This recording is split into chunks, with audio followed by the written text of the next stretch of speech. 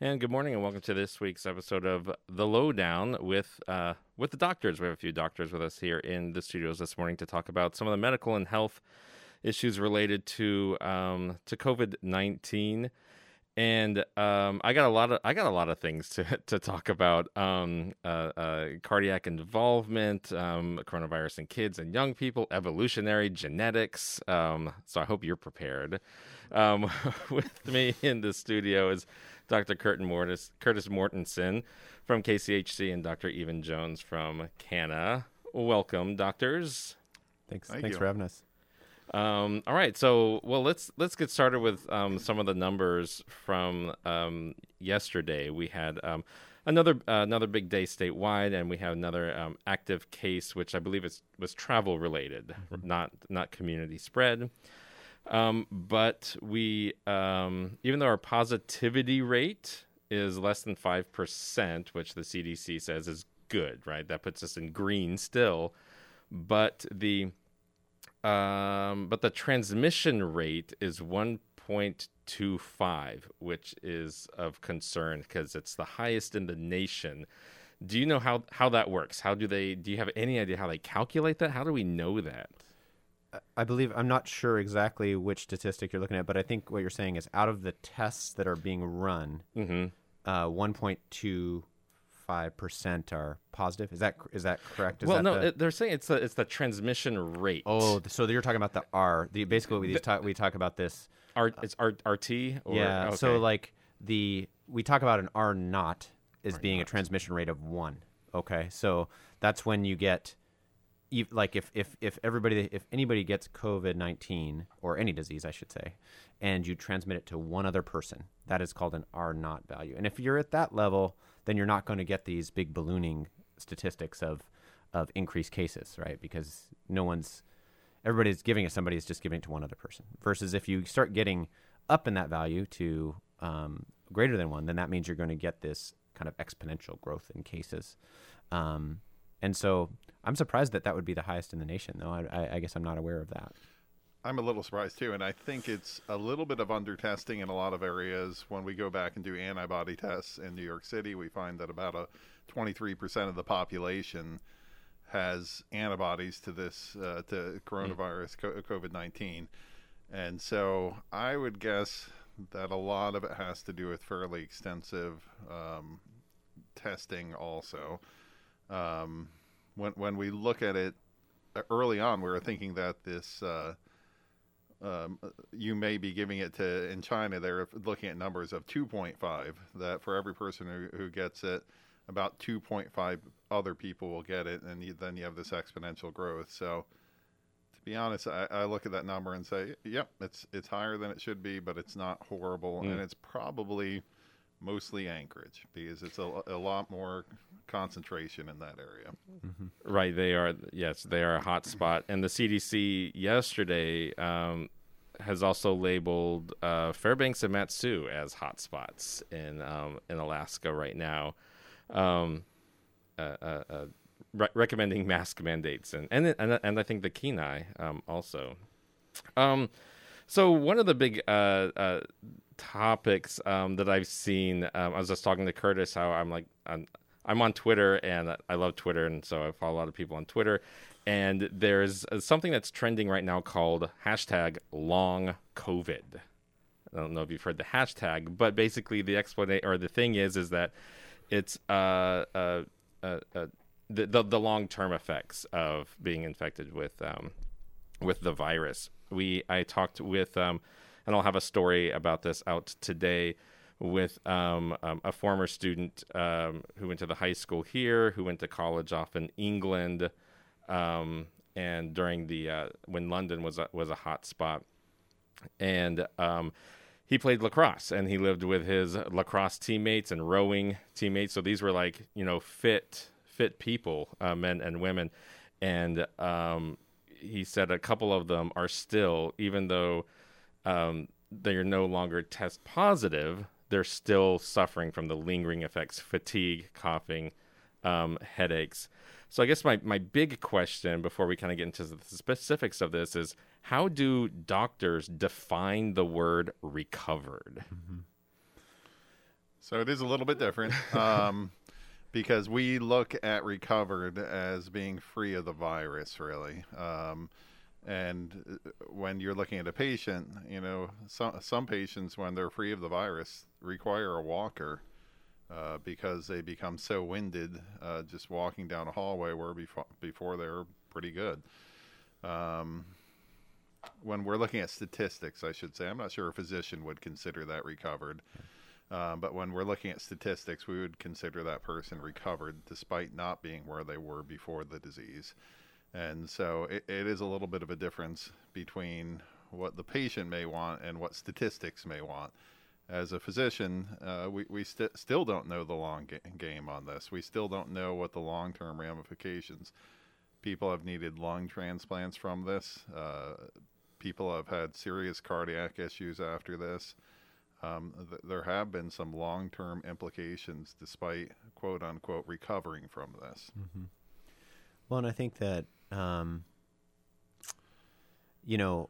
I was talking to somebody this past week because most of the emphasis thus far and most of my education on this disease has been more about how to identify it, how to control it, like how to control spread. And I think that now the evidence is shifting, now that we know that COVID is going to be with us for a little while here, that now it's going to be more of and I should say a lot of the initial information was how to treat those exceptionally ill patients, like the ICU level patients, like what is the best thing to do for these patients to keep them alive. Well, we know that every disease is a spectrum, and COVID's no different. You have some people that have no symptoms or very minimal symptoms, and then you have some people that are critically ill. But then you have this group that do get ill and maybe don't even require hospitalization, but do get ill, and then they have these more chronic symptoms related to it. And I agree with Even. I think we're right at the cusp of learning more about this.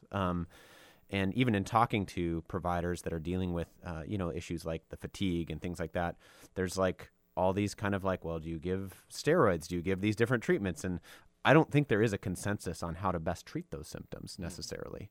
And so I think that there's going to be a lot of research coming out about that. But I would be lying if I said that I knew the exact answer to that. Mm-hmm. I think it'll be probably years before we get a good answer what the appropriate treatment is for some of these sequelae from the disease.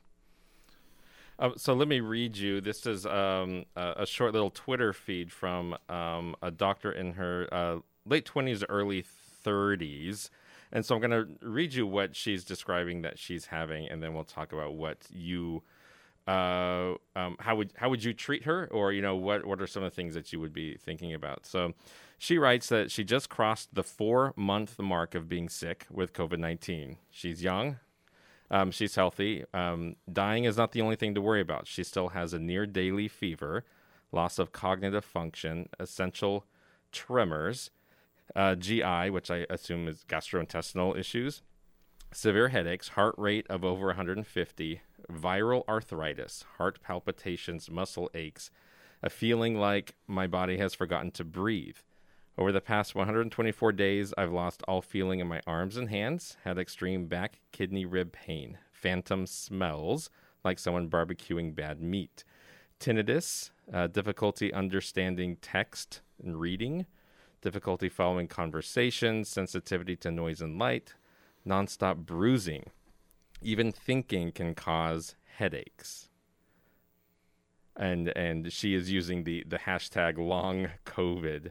No one knows when long COVID patients aren't contagious. Many are alone for months. So there's some mental health things. So these symptoms sound pretty bizarre to me, but I'm just a layperson.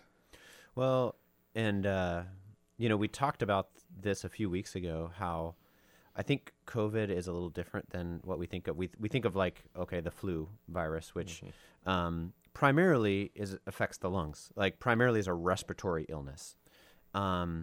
Whereas COVID is primarily like it enters through some like maybe your respiratory tract, but it actually is a blood illness. It sticks to the insides of kind of your bloodstream. So it can go kind of everywhere. All organ systems seem to be affected by it, and not consistently so. It seems to be very variable depending on the patient and those type of things. And so Man, I just feel incredible empathy for a patient that has, I mean, this is, obviously a high functioning person used to being able to do lots of great things and then having this infection take away all these things that she enjoys to do. And the short answer is we don't know exactly how to treat that. And that's the frustrating part for us. We wish there was, that magic thing. And, but I think not that I don't want to sound like a broken record, but not to bring this back to, this is why we need to prevent this. Right. Right. Like, this is why the prevention is key.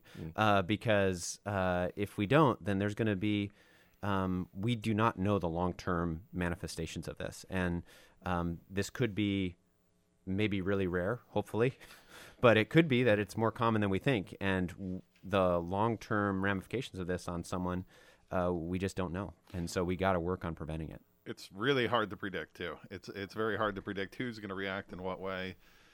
In a case like this, I mean, even though there's a lot of information there's still not enough information to really make it an idea of what you'd want to do. Is she actively infected still?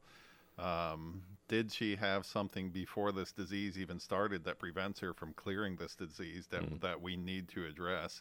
Has the disease been cleared and we've moved into kind of an autoimmune phase and we need to start using immune modulators? We don't know all this stuff. I mean, we're trying to figure it out as we go along. I know people have gotten frustrated and have said, well, these guys don't know what they're talking about because it changes every few months. Yep, you are correct. It is changing every few months. It's amazing how much information has been gathered on this disease so quickly, though. I am blown away by the level of understanding we've gained basically over 9 months since we first started hearing word of this, how much information we've gained on this and the potential for having a vaccine. Even if the fastest vaccine up till now, been a while. It's been 4 years. Oh my goodness! Wow. Before this one, that was the fastest vaccine ever. And now we're looking at a little over a year before probably we'll have a commercially available vaccine for a disease. To me, that's stunningly good. And so I actually, it's sad to see these cases, but it's amazing how well the medical community internationally has done. I've seen this symptom come up in a couple other descriptions, especially for young people, and some of the effects is viral arthritis. I've heard of arthritis, but what is viral arthritis? Well, I mean, there's different types of viruses or bacteria can cause arthritis, and I think that the cause of why COVID causes this we don't really know. Like Even said, is this an autoimmune? Sometimes people after having a viral or any sort of infection, sometimes your immune system get amped up and can attack itself. And so is that part of it, or is it the actual infection itself? I think we're not sure. Yeah. And I would say, being very honest, if I were to throw my hat in the ring, I'd be doubtful that it's the virus itself causing this. I think it's more likely an issue with the immune response to post-viral. Yeah, kind of a post-viral syndrome that we see frequently. I mean, when you have the flu and your joints are achy, it doesn't mean the flu virus attacked your joints. It does mean that you had a serious immune response, and now you're kind of achy all over. And so whether there's direct attack on cartilage and bones, I think it's unlikely, but we don't know. Yeah. I mean, it's hard, I think, to be in a position like it's worse to be in her position. But like in our position, I think we feel like as someone who's only taken care of one patient that had COVID, we've only been 17 in town. We're not going to be the authorities by any stretch on how to take care of COVID patients. We're going to work hard. We're probably, if we had a patient like this, I'd probably be on the phone with a lot of specialists trying to figure out, like, okay, what's new in the cardiology field? What's new in the orthopedic field? Like, actually talking to these specialists. So I don't want to dissuade people from coming in if they have had COVID and they're having persistent symptoms. But I think that knowing that the knowledge base, the knowledge base internationally is not such that necessarily we're going to have a great answer, but we will work on getting that answer. We'll work on talking to people and trying to figure out what needs to happen. But we certainly aren't. I wouldn't consider myself an expert on treating COVID, certainly at this point. So the biggest thing they teach you in med school is how to learn, and that you can't possibly learn all the information needed for being a doctor. There's many times I see on my schedule a person coming in with a disease I have never treated before, and I vaguely recall it from med school. But guess what, man? I know the resources to go to, and I start jamming in information before they come in. And you suddenly make yourself an expert, and you know the good resources to go to and which ones are somewhat quackery, and you're able to sort it out quickly. And so that's one of the biggest keys to treating anything like this that's unusual. So how is it for doctors right now? Because for the public, we are obsessed with COVID-19, especially even in Kodiak. Still, this is number one on anxiety list or whatever it is right now. But as you mentioned, Curtis, if you've only treated one, COVID patient, how much of even your day is taken up with, as even said, learning or talking to other doctors about this? How much is it really taking over your medical professional lives? So it hasn't taken over my medical professional life, but it is something I spend a little bit of time every day on. I'm constantly reading the newest scientific journals that come out online. It's easy to track them down that way, and trying to figure out what is the latest evidence for the latest treatments, to figure out, is there a better way of approaching this? We have the luxury of, Curtis and I get to be prepared for if there are a lot of cases here, where a lot of places, they had no idea what was going on when it hit them hard. And we definitely have an advantage here, and we feel a little bit more comfortable because we've had a lot of time to read scientific articles on this and figuring out what's a good treatment for it. Yeah, I mean, I think a lot of my providers would say that there's a heightened level of anxiety because that we just don't, you just don't want to do the wrong thing and expose people. And I think when it comes to,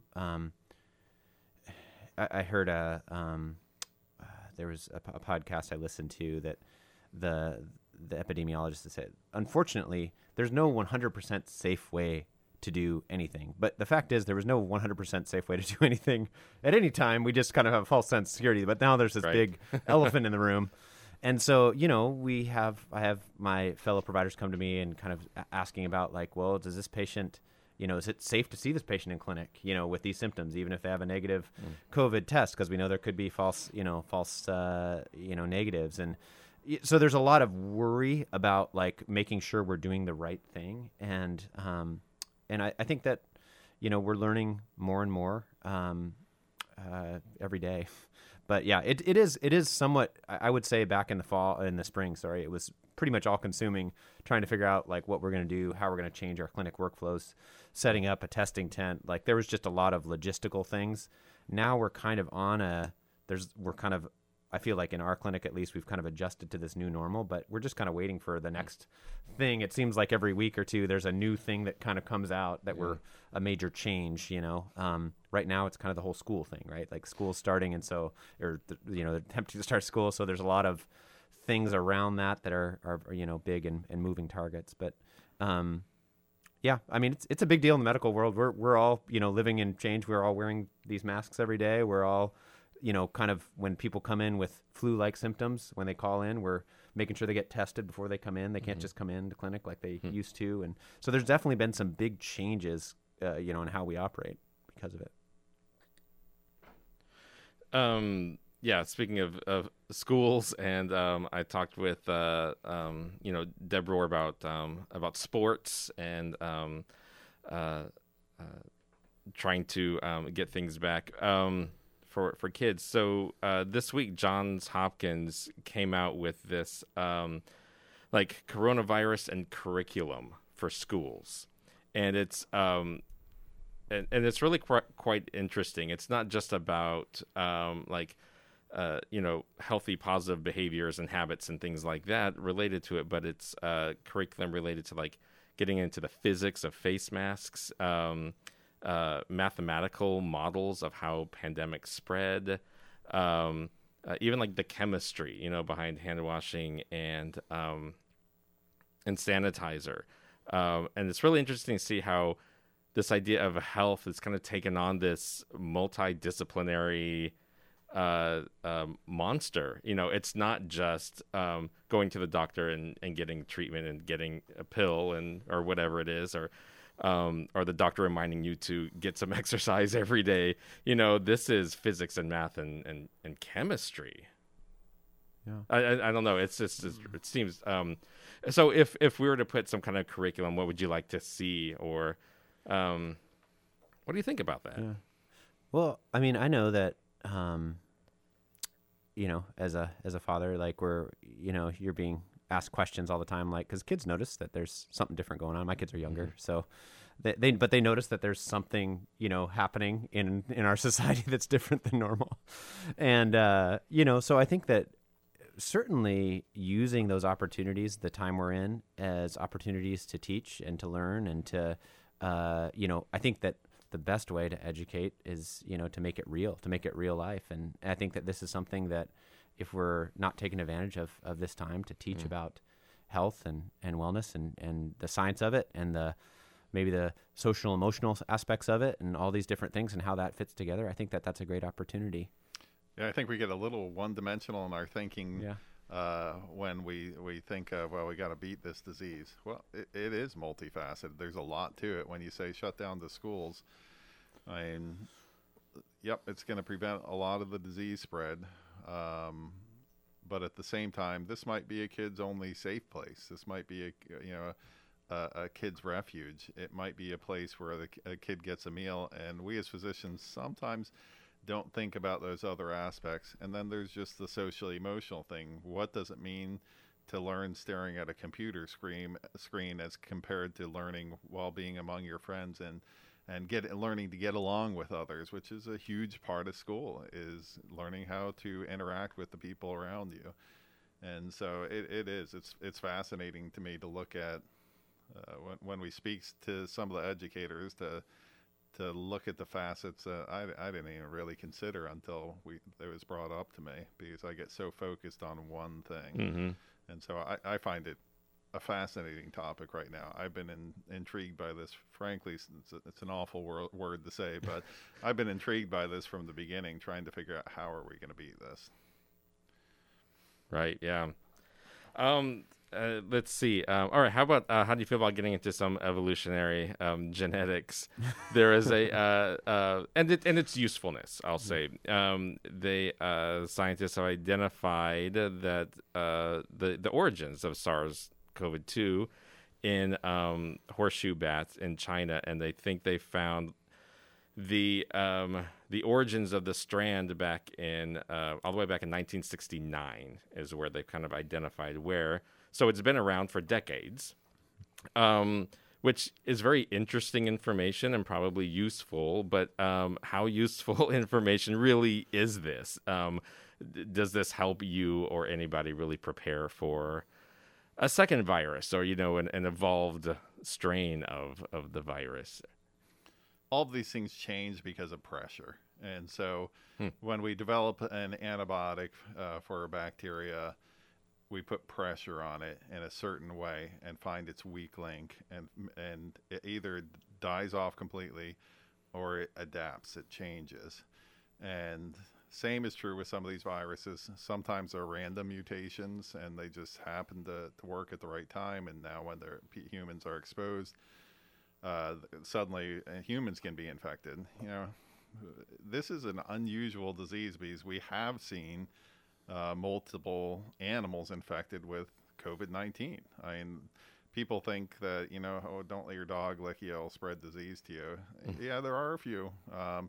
But different animals spreading to each other is actually pretty rare.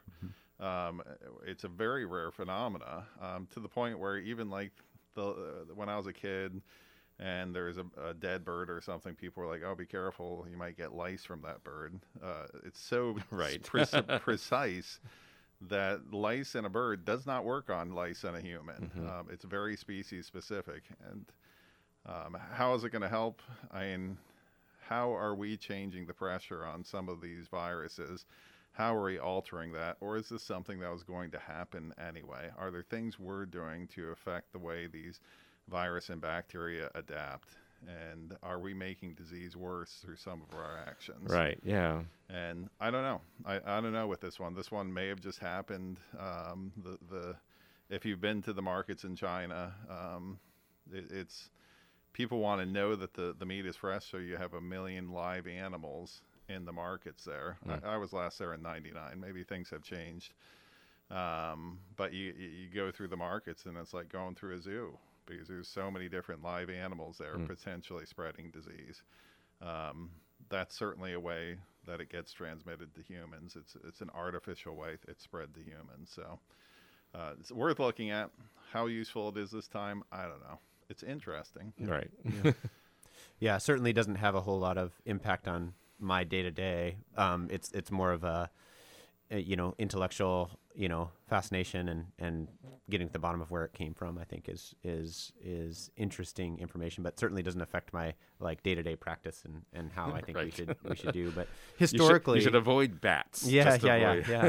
Historically, that's we had the swine flu a few years back, and historically, this is not an uncommon way.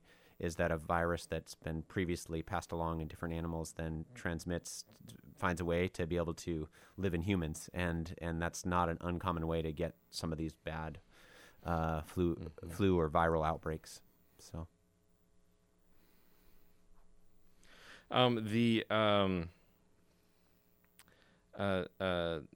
let's see. Oh, I read. So, let's talk about some of the cardiovascular elements that we know so far.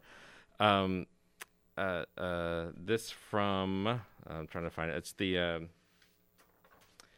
it's from JAMA Cardiology. So they surveyed or not surveyed. They tested 100 adult patients after they were a confirmed case of COVID-19.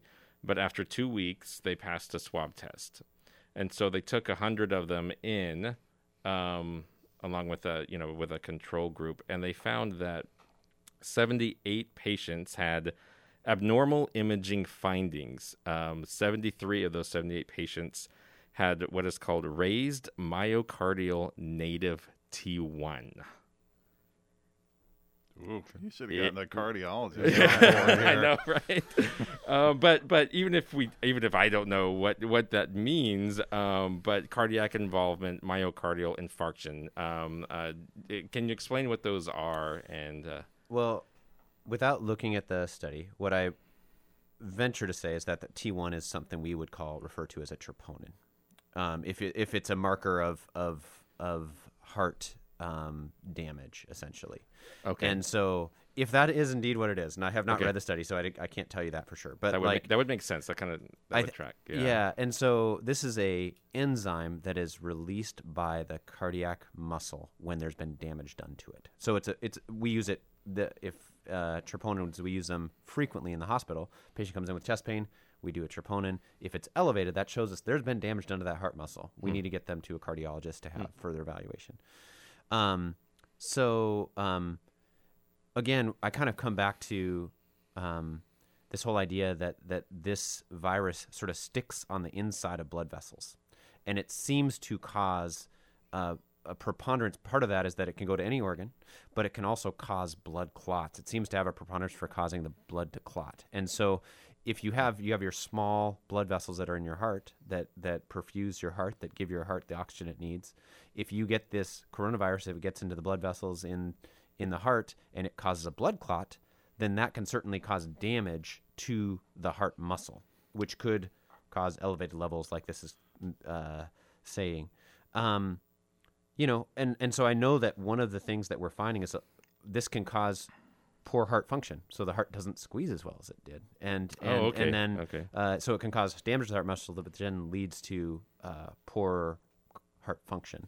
And then if you're doing that in someone who's already sick, if somebody's already sick and their heart is stressed, and then you say, well, your heart can't work as well because of the viruses, then that can just lead to kind of the snowballing effect that can make, it challenging. Yeah. And then the question is this is after. Yeah. And so again, kind of coming back to our first conversation with this gal that you were talking about, it's really unclear. Are these going to be reversible changes? Are these changes that we're going to find in the heart that are going to go back to normal, or are they going to stay? And at this point, we don't know that for sure, I don't think. And this is kind of hand in hand with the same disease we've been seeing with kids. You've heard about COVID feet, especially in children. Right.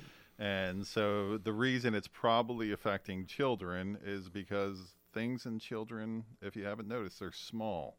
And the airways are smaller, the blood vessels are smaller, and when you get out to the distal parts of the body, if you have a tiny little clot, it can affect a larger portion of the body than it would necessarily an adult. So you don't see these quote-unquote COVID feet in adults as much as you do a kid, because in a kid, a small blood vessel being blocked can visibly make marks on the feet in places where blood simply was not getting to the toes and such, and you get some bruising and clotting in the distal parts of the toes. And this is the same thing he's talking about, that it's a hypercoagulability that seems to be associated with COVID. And it's a bit of a mystery, because we're not even sure, typically with patients who have these hypercoagulable states, we would think, well, should we put them on a blood thinner of some sort? And even that is not entirely clear to us at this point. It may actually worsen things in some cases. We're still learning about even this small aspect of this disease. There's a little evidence that it may actually attack the muscle of the heart itself too. And so beyond just clotting and depriving the muscle of oxygen, there's some evidence that it may be directly attacking the muscle itself, and in some cases. And we'll have to sort through all of that also. Yeah. Let me say, so hypercoagulable means the body more easily clots, and so just want to make sure coagulable. If there's terms that we use, please call us out, because I tend to use medical terminology, and certainly let me know. Coagulable. That's one I'm going to give to my actors to work on their enunciation. I love that one. Say that 5 times. Right. If you're just joining us, we're here talking to some doctors. If you have a question, give us a call 486-3181, or shoot us an email at lowdown@kmxt.org. So I've been bombarding you with a lot of questions. Is there really anything that you is at the top of your list that you want to talk about, tell people about, or even ask each other, I guess? But the big thing to me is I'm curious a lot what parents think. Because I have my mindset, and I have some friends who think it's a bit of a hoax and it's overblown, and I have some friends that I haven't seen for the past 6 months. So, because they've remained hunkered down the whole time. I'm always curious to know where people are at and why they think that way. Even with this opening of the school, one of my friends is considering homeschooling at this point. And it's interesting to talk to her. It's not because she's worried about her kids getting the disease or bringing it home or anything like that. She wants to leave room for kids who don't have a parent who can homeschool. And that was her thinking behind it. Oh, interesting. I don't think I've ever really heard that reasoning before. Yeah, and she's like, it's something that I think will be a great year with our family. And it'll be that fun year when the family got to stay home. And it opens up a spot in school for kids who might not have the parents with the ability to do that. I like hearing from parents. I'm curious what they think and why they think along those lines. Yeah. I mean, and I think just in talking to community members, like it is interesting, because you get, like, my perception of it is, without taking a survey, is that about a third of people are like totally like, no, I'm never going to send my kids to school because of, the risk of infection. They're kind of more the ones that you talked about. They're hunkering down and, we haven't seen in a long time. About, a fraction of people are kind of like, we got to go, like, don't are more not really worried about that. And I think about there's a fraction of people that are kind of in the middle, like trying to figure it out. And I just think that it is a time to we really need to provide each other grace in this situation. Everybody responds differently to this. Everybody's in different circumstances. And I think that there are some things that obviously we talk about frequently that I think are good things to prevent infection and allow us to be a safer community in the midst of this. But, it's a tough time. And I think that we do need to provide each other grace. We need to have open, non-judgmental dialogue. And, I also think that there's, again, kind of coming back to the schools and things like that, is there's people that are really working hard to try and make this be as good of a year as it can be. But I think that we need to guard ourselves against this idea that this is going to be like a normal year, and kind of say, you know what, this is going to kind of be an experimental. This is a COVID year, and we need to be okay with the fact that it's going to be different than a normal year, and I think when you take that pressure off, I think that sometimes it leaves you more open to what those changes might be. Anyways, and going along with what you're saying about giving grace, being respectful to one another. And now Safeway and Walmart, I think, are both requiring masks in the store. If you see somebody with a mask, just know it's the store's job to police that. You don't need to be confronting your neighbors and becoming part of a viral video. It's your job to look out for your home and your kids and other things, because there's a lot of people. I know I had a friend confront one of my very own patients who parked in a handicap parking, and he had horrible congestive heart failure, but he looks totally fine. He can walk, he can do all those things, but if you were to follow him for more than 50 feet, you'd realize, oh, he's worn out. He's done. Mm-hmm. But she kind of said, you shouldn't be parking here. This is for people with disabilities. And we don't know the people walking around without a mask on. It's not our job to do that when we're in Safeway or Walmart, just like I'm not going to police people when I'm a guest in your home. Don't become part of the problem. Try to be encouraging to others. Help people out as we're going along. I look at how angry people get when they're told to put on a mask. Don't be ridiculous either. If you're going into somebody else's store and the requirement is to wear a mask, put your mask on.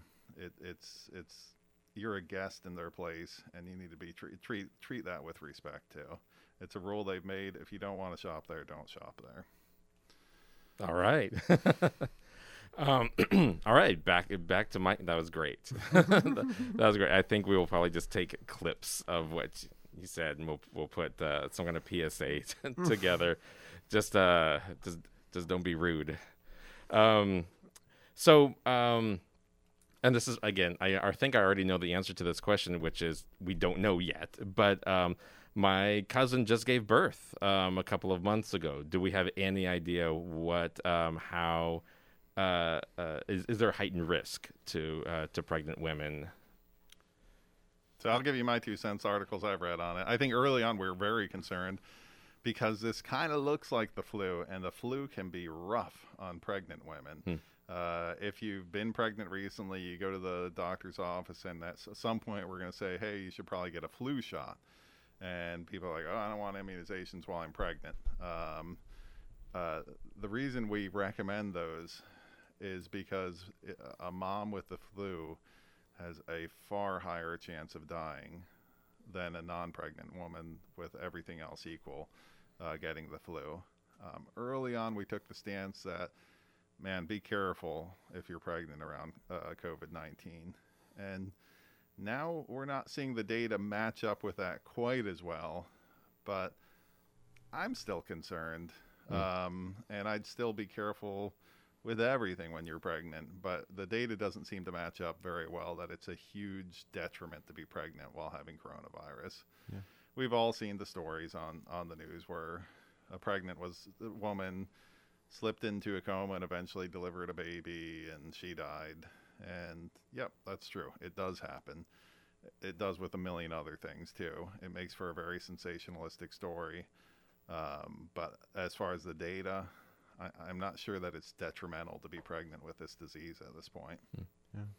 Yeah, and I'd agree. Like, there's always a heightened awareness to protect our kids and our pregnant women. Go with in that there's always a heightened sense of protection of those patients, and in general, those patients tend to be more susceptible to some of these diseases like the flu in the past.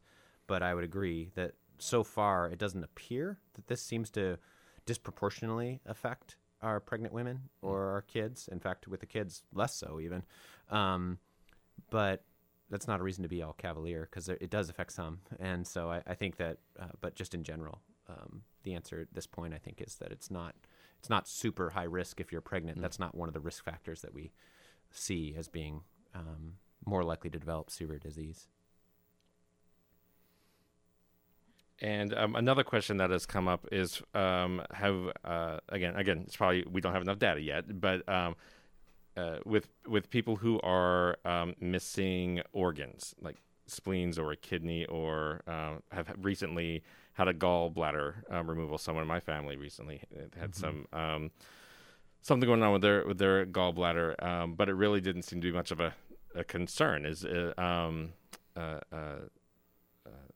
Have you read or seen anything on? Yeah, I mean, I think that so when we do know about certain things that are risk factors. So diabetes, age, greater age, obesity actually is a risk factor that has been shown to have significant ramifications on people getting more sick.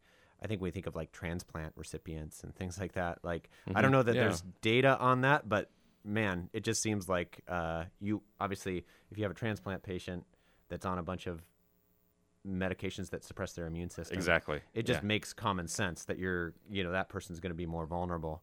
I'm not sure if we have studies that actually bear that out. But so there was a study. It's once again, you look at, it's 2 months old, so it's ancient. yeah. But it had a mortality rate of approaching 50% with heart transplant patients. Oh, yeah. Okay. And so very, very deadly among transplant patients. These were suppressing immune system, and on top of that, people with poor cardiac function don't do with this disease, even with their own heart. Yeah. And so there's multiple elevated risk factors. As far as the spleen, we kind of think of some organisms that do better when you don't have a spleen. Gallbladder, I wouldn't even think much about it. Kidney function is an issue, though. If you have poor kidney function, you do tend to have worse outcomes.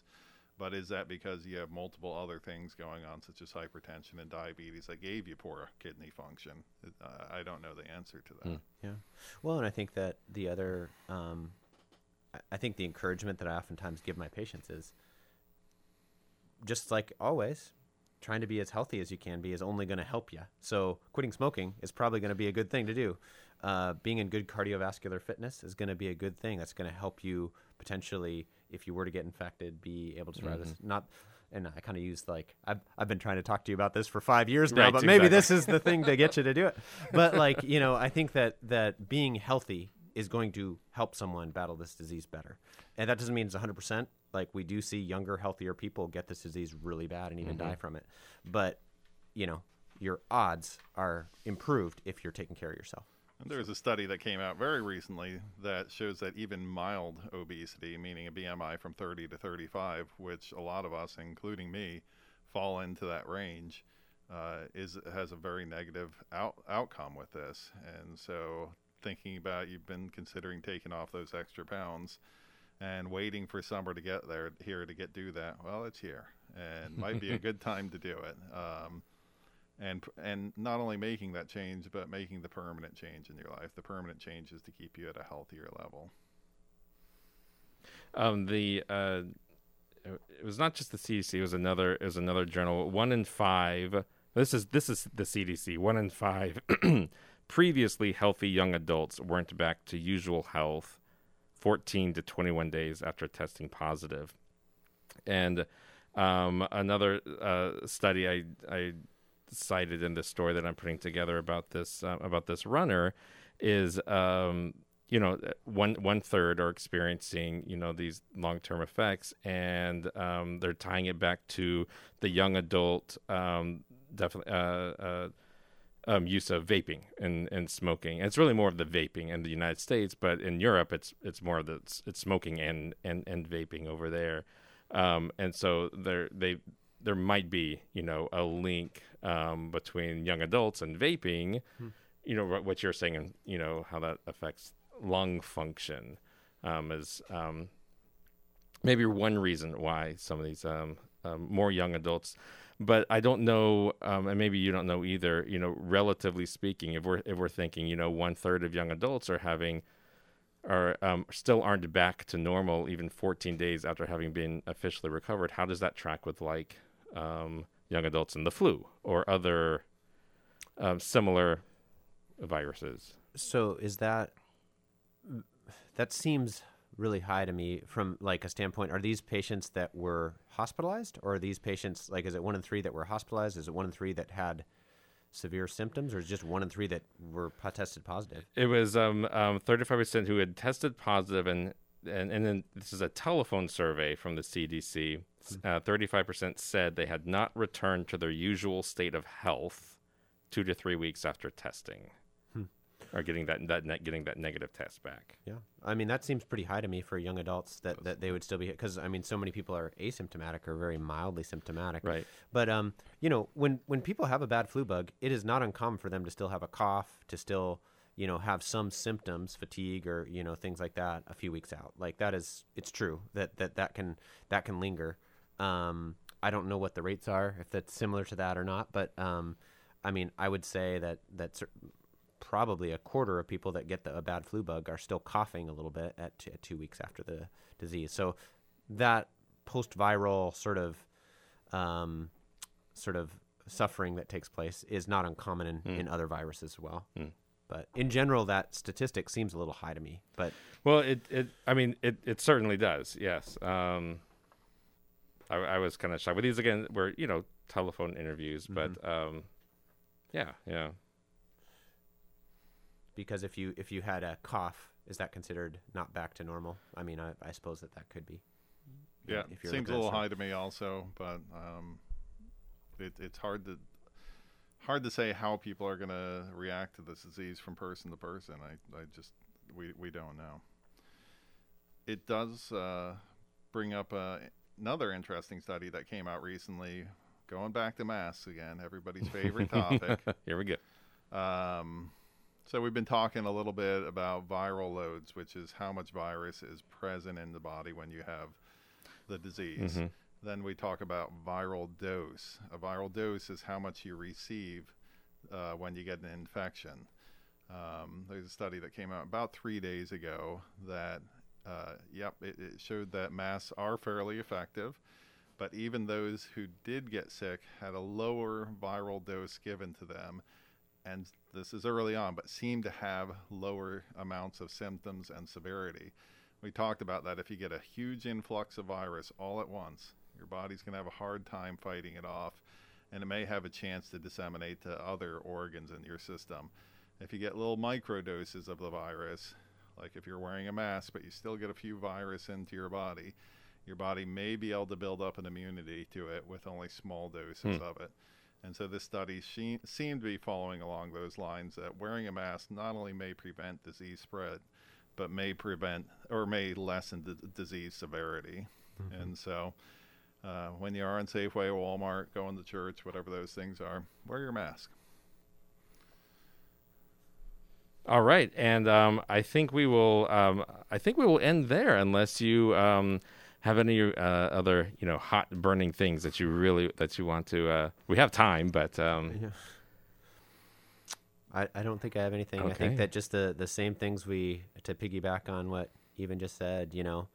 Trying to wear your mask, good hand hygiene, trying to keep your distance when you can, and keeping your still being aware of how many people you are being around. Mm-hmm. And I always point to Elsa when she's here, because she's the one, those public health nurses, right. If they find somebody that has COVID, they have to figure out all the people you saw.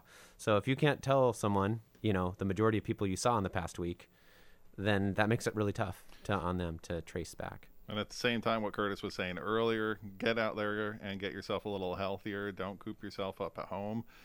There's plenty of room to roam without a mask on, where you can start hitting the trails and going for walks every day. Get your cardiovascular health up as high as possible. If you get the disease and you are cardiovascularly healthy, you're probably going to have a fine outcome, and you're probably going to handle this disease just fine. The heavier you are, the worse shape you're in. You're probably going to do a little bit poorer with it, and it's going to take longer to get rid of this disease. And so take care of yourself, eat right, and get out there and exercise on a beautiful day like today. Yeah, it's the perfect day. It's the perfect day. Well, thank you to my guests, Dr. Curtis Mortenson and Dr. Evan Jones, for joining me once again on the Lowdown, and we'll be back again next week. And I think Elsa should be back with us next week to also talk about some of the public health elements too. So thanks again, docs, and we'll see you next week. Thanks. Thanks.